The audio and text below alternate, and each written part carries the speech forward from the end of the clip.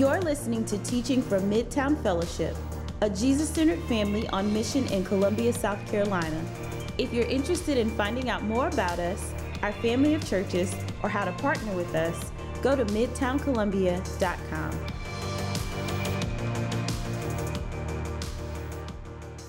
Hey family, it's good to be with you today. We are going to be in 1 Timothy chapter 4, so if you want to grab a Bible and turn there, that would be great. And we're going to be in this chapter for the next 2 weeks, and so this is going to be something of a two-part sermon for us today. It's going to be a little bit more diagnosis this week, and next week we're going to jump into some prescribing. But the question I want to put out there for us today here at the beginning is this: what would you say has the greatest potential to destroy you? What would you say has the greatest potential to destroy you? Maybe for you, it's a relationship. Maybe losing a relationship that you believe you can't live without. You believe that would crush you. Maybe it's being in a bad relationship, a relationship that leaves you unhappy or feeling unfulfilled, that you feel like this would just absolutely ruin your life. Maybe for you, it's something unforeseen happening at your job. Maybe you lose your job unexpectedly. Maybe your career doesn't go the way that you wanted it to. Maybe for you, it's skeletons coming out of your closet. Maybe it's something that people don't know about you coming out into the light, and you live in fear of that. Maybe you think about those things or something else, and that's just what stands out to you as the biggest threat to your life. But the Bible actually is going to present us with a different answer today. According to the scriptures, the thing with the greatest potential to destroy you is a lie. A lie. Let's look together at 1 Timothy. This is 1 Timothy chapter 4, starting in verse 1. This is what it reads. It says, "Now the Spirit expressly says that in later times," that's the Bible's phrase for any time between Jesus' resurrection and ascension and when he comes back to rule and reign for forever, when he's coming again. Right now, it's what you and I are currently in. It says, "Now the Spirit expressly says that in later times, some will depart the faith." Now, out the gate here, Paul says that the Spirit says that some people are going to walk away from faith in Jesus. Some will fall away, they'll turn their back. People who once appeared to be Christians, whose lives seem to be marked by faith and hope and love, will one day, for one reason or another, just stop. Maybe that experience is really similar to your own today. Maybe you've got a friend or a family member who, for all practical intents and purposes, has fallen away, whose heart at one point seemed so warm and softened to the gospel of Jesus, but now appears to have just grown cold. Someone in your life who was maybe really dedicated to your life group and wanted to encourage people in their faith, who has now gone completely MIA. Someone who would once sing loudly, "Take the world, but give me Jesus," but whose life now seems to declare, "You know what? Give me the world and maybe just take Jesus somewhere else." Paul says this is a reality that will happen, and it's something that we as believers should expect. It's actually really reflective of what Jesus himself teaches in Matthew chapter 13 in the famous parable of the sower and the soils. If you're unfamiliar, he says that the sower will sow seed, which is the word of God or the gospel of the kingdom, on all types of soils, which is his metaphor for people. He says that some soils or people will receive it and they'll bear fruit, but other soils will receive it and for one reason or another, such as concerns for worldly things or fear or hardship or the devil's interference, won't. That there might be some signs of life in them for a bit, but eventually that will dry up and fall away and die. The truth of the matter is that is a really sobering teaching of Jesus. And for the record, despite what you might think, this is actually the worst thing that could happen to you. This is the worst thing that could happen to any of us. The worst thing that could happen to you is not losing a relationship that means a lot to you. The worst thing that could happen to you is not something unexpected happening at your job. The worst thing that could happen to you isn't even for all of your dirty laundry to get aired out on a billboard for the world to see. The worst thing that could happen to you, to me, to any of us is that we would fall away from our faith in Christ and spend eternity apart from him. You know, as a pastor, this really has always been one of the hardest things for me personally to wrestle with, and I imagine it probably was for Timothy too. You know, I tend to think that I am far more in control than I actually am. So I believe that if I can just teach good enough, or if I can just make the right leadership moves, if I can just do what I'm supposed to do as a pastor, then falling away won't be anybody's story. That if I do my job right, what will happen is everybody will see the beauty of Jesus, they'll see their need for salvation in him, and the fullness of life that he brings when we follow him, and they'll never turn away or chase after other things. But sadly, in my own experience as a pastor, and the scriptures, what they say here is that is just not the case. Paul says, don't count on it. And he writes this to Timothy so that Timothy won't be surprised. And subsequently, he writes it to us so that we won't be surprised when this happens either. But the scariest part about this idea, at least in my opinion, is that we have no idea who this will happen to. We have no idea who this is coming for. I mean, after all, here in the Ephesian church, these were people who were a part of the Ephesian church. These were people who had all the appearances of following Jesus. These were people who were rooted in this faith community, and yet they walk away. Yet, Paul says, expect them to walk away. And now, while Paul doesn't say who it will happen to, he does kind of begin to pull back the curtain for us a little bit on why this is a reality that we experience. Let's keep moving. It says, now the Spirit expressly says that in later times, some will depart the faith by devoting themselves to deceitful spirits and the teachings of demons. All right, so what? I don't know how that strikes you, but that is not the first place that I thought Paul would go here, okay? People are going to walk away from Jesus because of deceitful spirits and demons. I'm a little bit like, okay, you know what? I think that's enough for me today, guys. This just got a little weird, and I think I need to take a break for a few minutes. And maybe I'm alone in that, but I would imagine that I'm not. So let's stop here for a second and talk about what's going on. All right, there is a category here that many of us do not have as modern Western people. It's a category that we don't have, but the worldview of the Bible and much of the world today and much of human history has had, and that is the category of the supernatural. You see, we are a product of what is called the Enlightenment. Here in the West, we're the product of the Enlightenment, which was an intellectual and philosophical movement in the 17th and 18th centuries in Western civilization that placed a heavy emphasis on reason and rationality, especially regarding what could be tangibly observed in the material world. And as a byproduct of this movement, the prevailing attitude that spread throughout it and that we inherited was pretty much that if we can't touch it, taste it, smell it, see it, or hear it, it probably doesn't exist.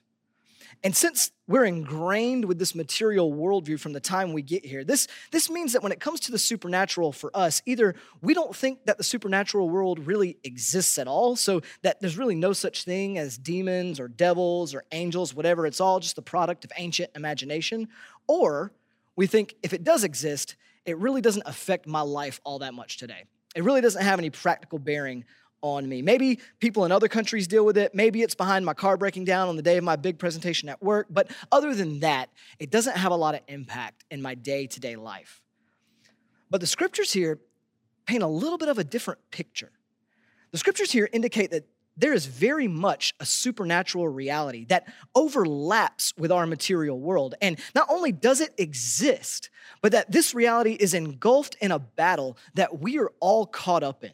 No matter who we are, whether we're followers of Jesus or not, whether we're aware of it or not, there is a battle going on around us in the supernatural realm.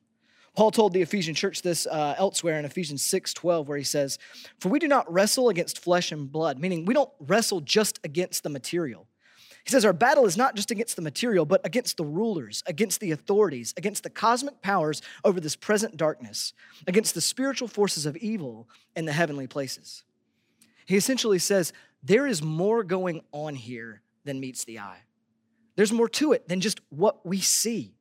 Paul here is helping us pull back the layers a bit to see what's really taking place behind the scenes. But let's take a closer look actually to how Paul says these forces are actually at play. So picking back up in 1 Timothy, he says, "Some will depart from the faith by devoting themselves to deceitful spirits and teachings of demons, through the insincerity of liars whose consciences are seared."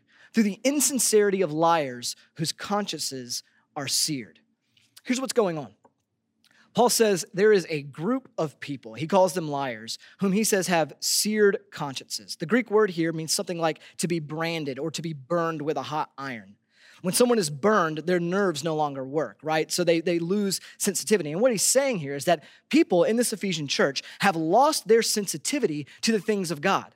They have lost their sensitivity to the gospel, lost their sensitivity to the truth, lost their sensitivity to Jesus because they are surrounded with false and deceptive ideas. They are so engulfed with what we would call lies that they can't see what is true, and so they spread it to other people. Do any of these people think that they're actually following the teachings of demons?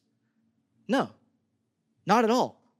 They've simply heard something that sounds good or right to them. They think they're doing what is right.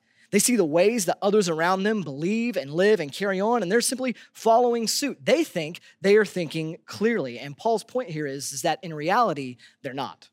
They're not. In reality, they have simply bought into a lie, and the lie led them away from Christ. It's a domino effect. It certainly began in the spiritual realm, but looks very natural when it makes its way all the way down to us.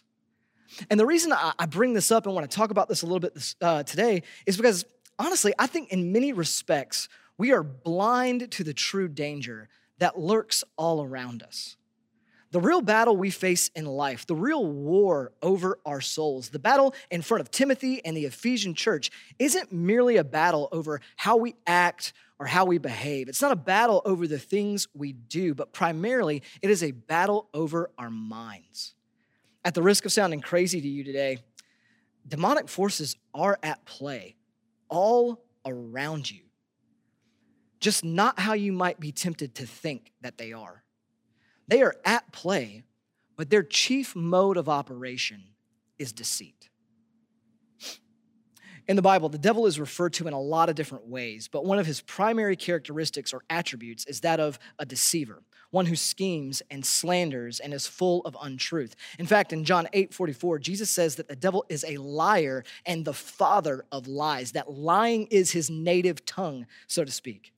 The Bible doesn't present him as a being whose primary mode of operation is to trip you up by, say, making your car overheat so that you lash out in anger because it made you late to work, or by getting that ad to pop up on your computer screen or wherever it may be to make you succumb to your lustful thoughts or anything like that. Rather, his chief strategy is deception and lies. He aims to get you to think, believe, and see things that are not true, such that you turn from God and to your own way. We actually see this all the way back in Genesis 3 in the garden. The devil here in the form of a serpent has a strategy of temptation with lies, bent truth, and deception. In Genesis 2:17, God says, "But of the tree of the knowledge of good and evil you shall not eat." Then the devil shows up as the serpent in Genesis 3 and he says, "Did God actually say you shall not eat of any tree in the garden?" Eve essentially tells him what God did say, but then the serpent replies to the woman and he says, "Surely you will not die. You won't die, for God knows that when you eat of this tree, your eyes are going to be opened. You're going to be like God, knowing good and evil for yourself." He says, did God really say that? Well, why did he say that? Are you sure it's not because he's holding out on you? Are you sure it's not because he wants to hold you down and he only says that because he's up there and you're down here and he doesn't want you getting to where he is? Sounds fishy to me. You see, Satan puts a question mark where God put a period. Satan puts a question mark where God put a period. Satan shows up, and his goal for Adam and Eve was for them to worship him and choose allegiance to his kingdom. But he didn't just come right out and say that point blank. He didn't just show up in the garden and say, "Hey, worship me or I'm going to bite you," right? It's much, much, much, much more subtle than that. As Dallas Willard points out, he says, the devil comes not with a stick, but with an idea. The most poisonous thing about the serpent is not his bite, but his lies. And the exact same strategy is honestly employed against you and against me today. Did God really say? Can you really trust him on this?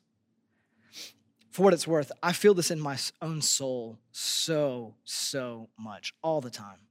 Over the past several years, I've come to realize that I have what some people call, namely what my wife calls, control issues.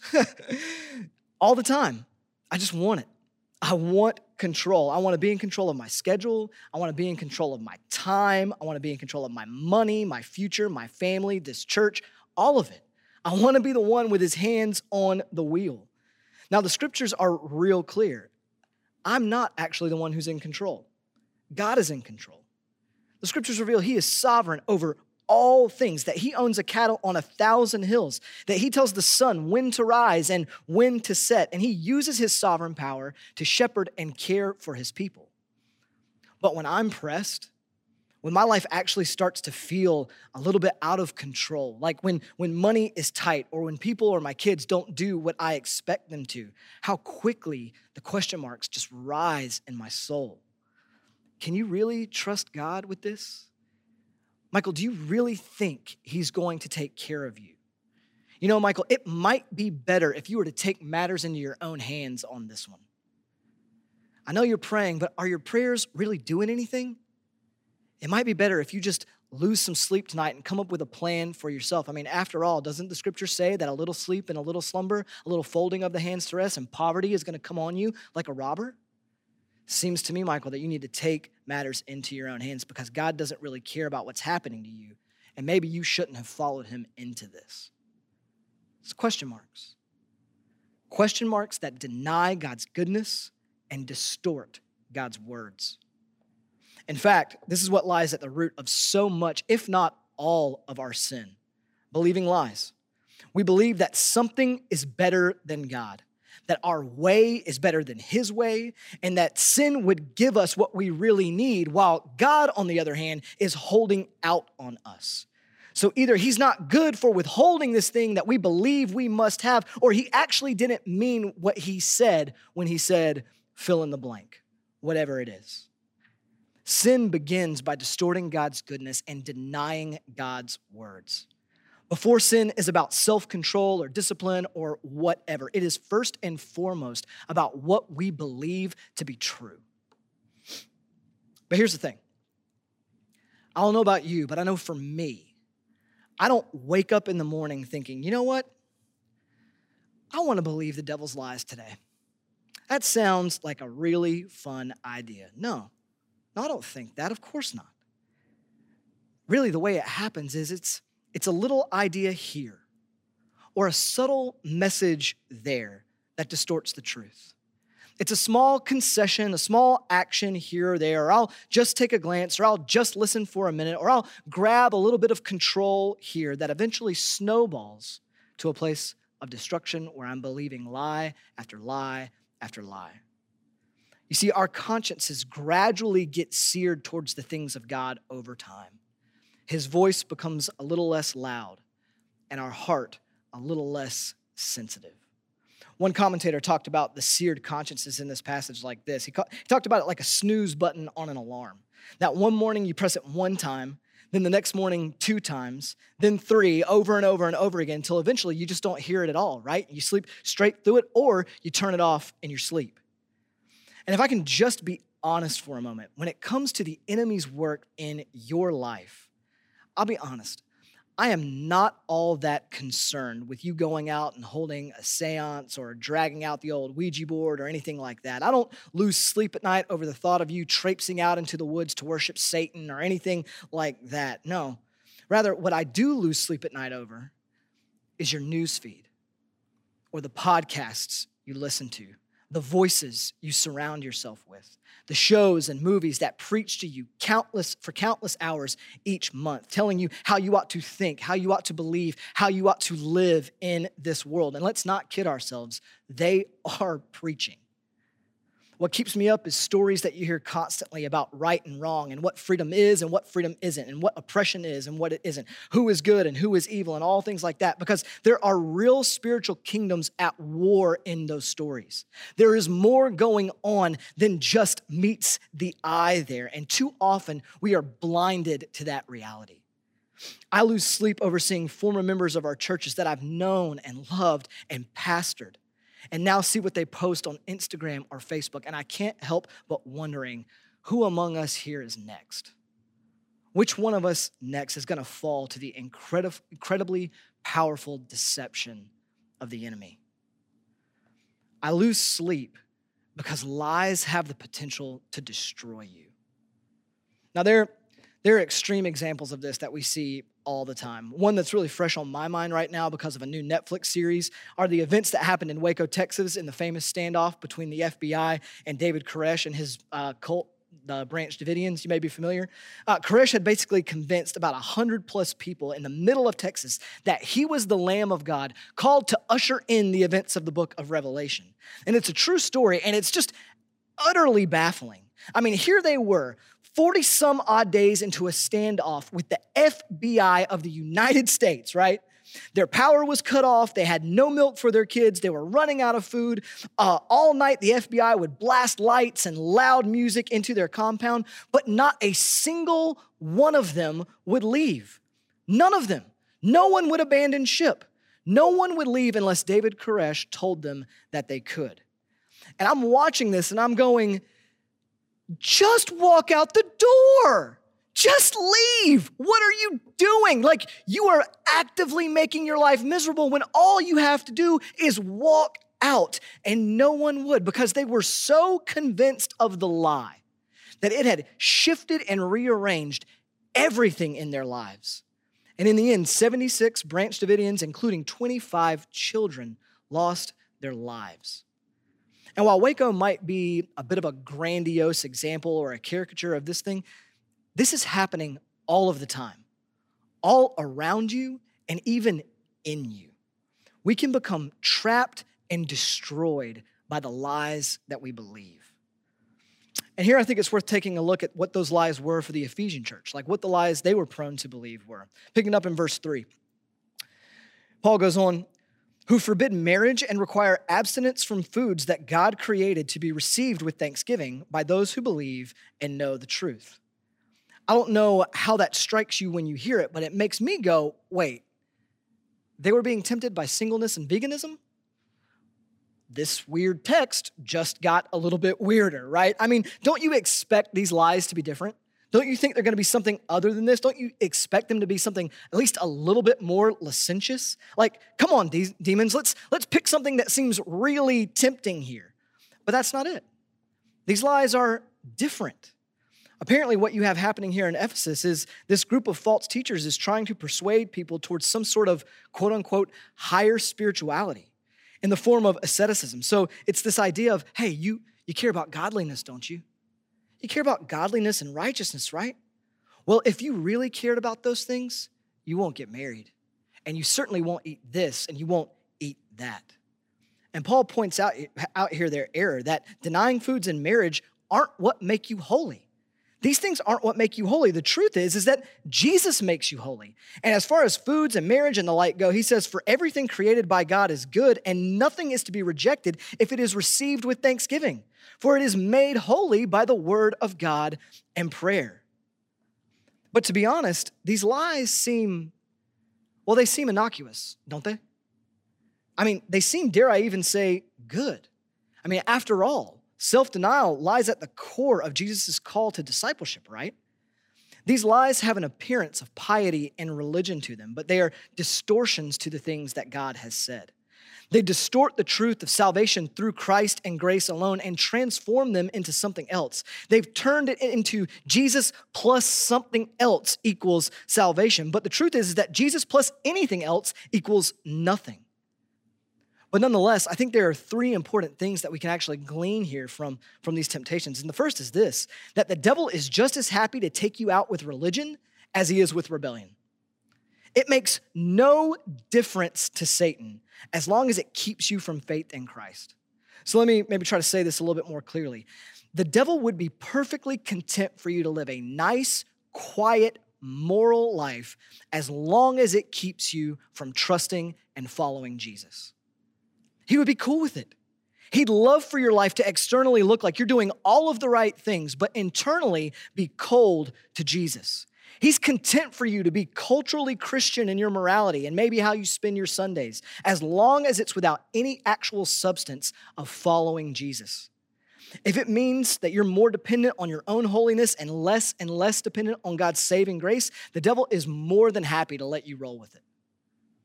Secondly, I think we see that the best lies contain some aspect of truth.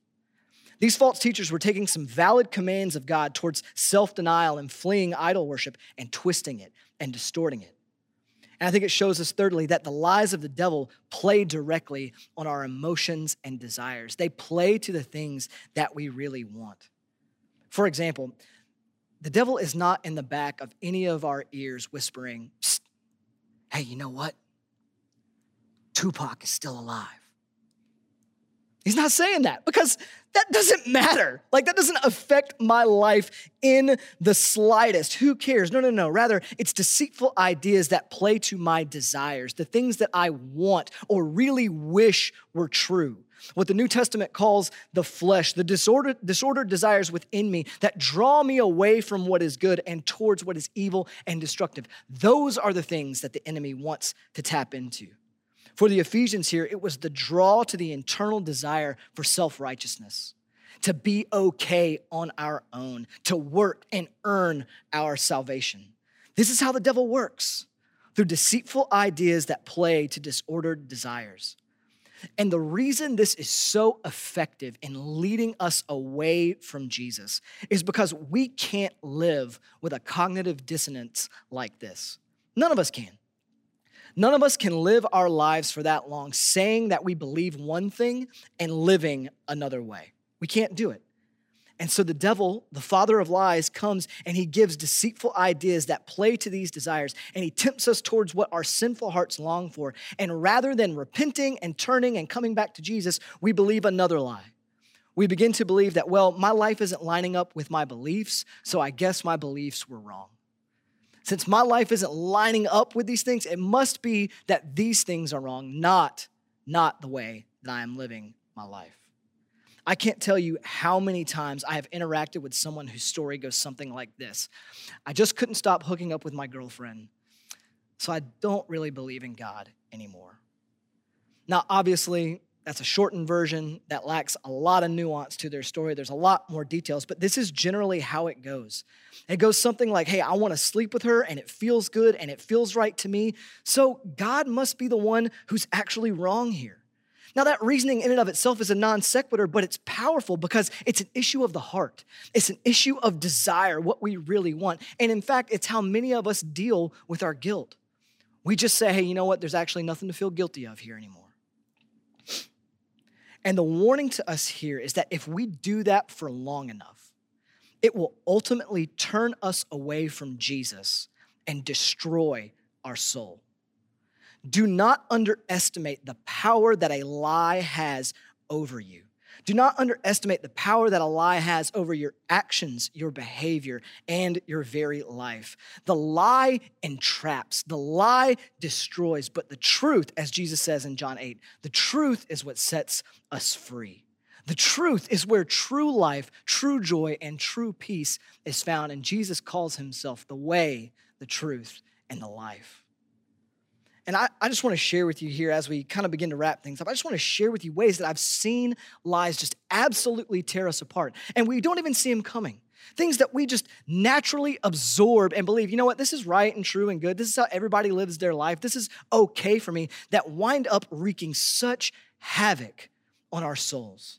I've watched men and women absorb the idea that in order for me to be happy or in order for me to have a full life, that I have to find romantic love. I've got to find romantic love. The nugget of truth in this, or the partial truth in this, is that you were made for love.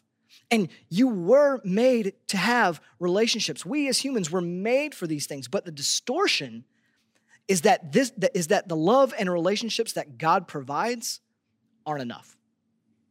That the love and relationship God gives isn't enough. That God's love isn't enough. That relationships between brothers and sisters in the church isn't enough. That a long-term committed relationship with my spouse isn't enough. That what I really need is a touch of romance. What I really need is some passion, some excitement, something that really gets me going.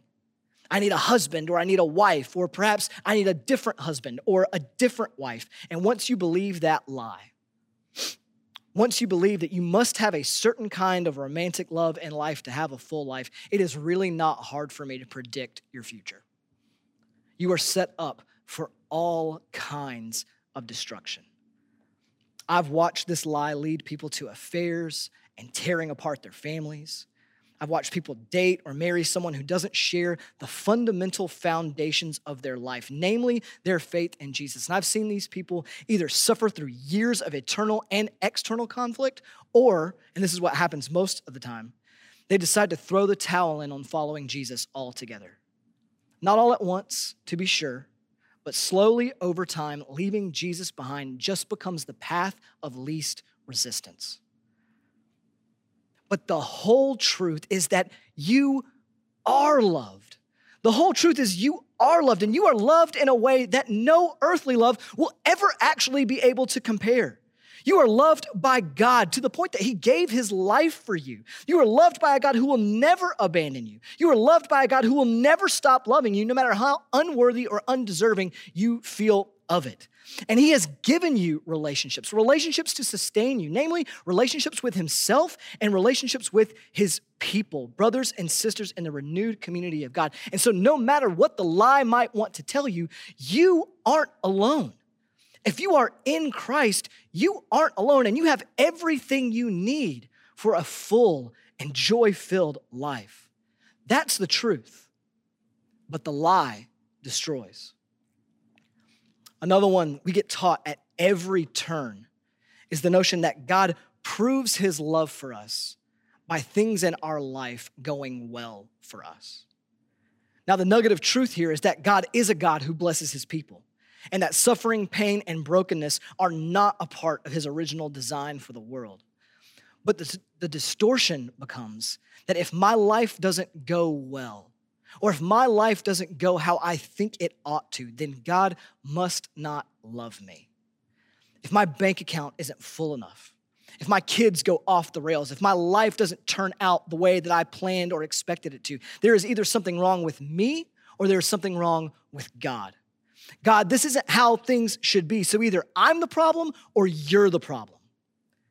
And that lie can come to you in any number of ways, from a parent wound to a tragic loss to the death of a dream, from being a part of an oppressed people or not having the body that necessarily meets the current cultural standards of beauty, whatever it may be. Satan does not care how we receive the message, just as long as the message gets to us.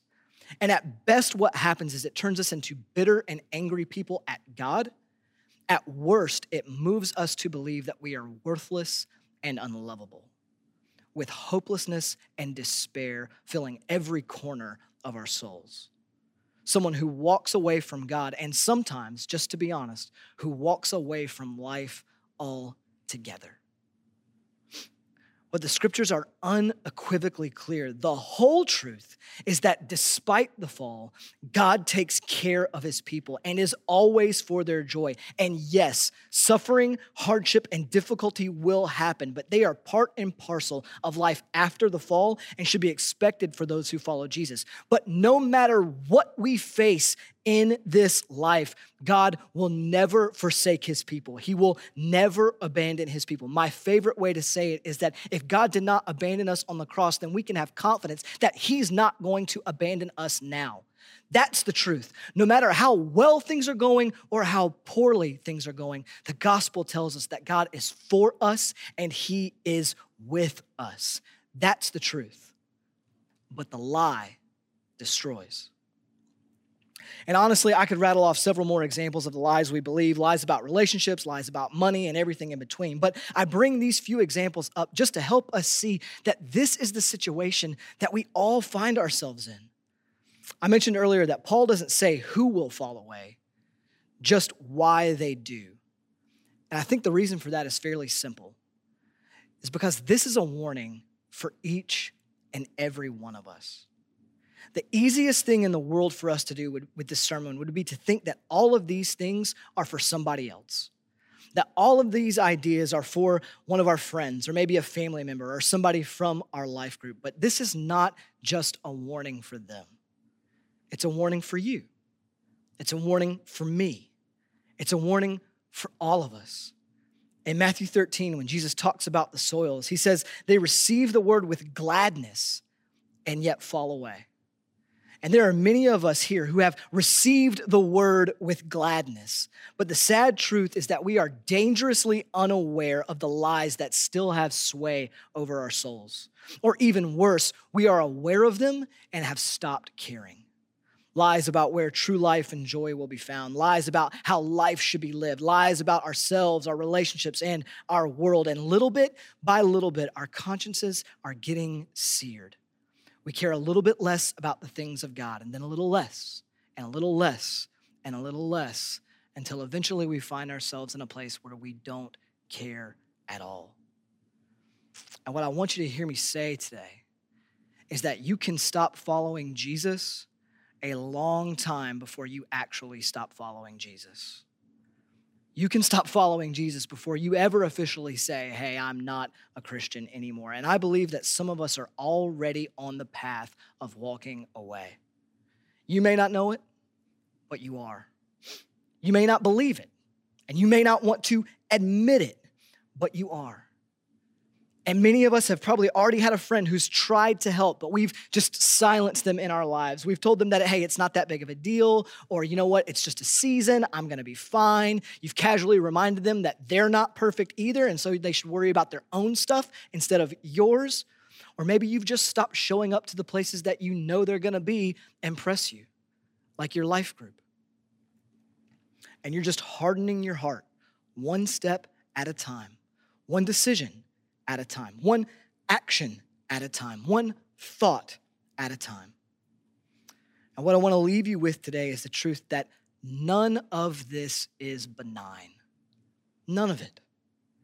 Behind all of this is a personal supernatural evil that wants to lead us away from Christ to our own way and our own demise. And all we saw was our newsfeed. All we saw was our watch list. All we saw were our friends who were really just glorified yes men. But it was something happening much further below the surface.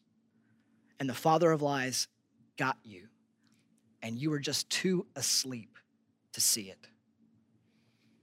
So what do we do? How do we guard against the deception and destruction of the lie? Well, we learn to hear and obey the voice of Jesus, who is the truth. We learn to hear and obey the voice of Jesus over all the lies of the devil. And that's where we're going next week.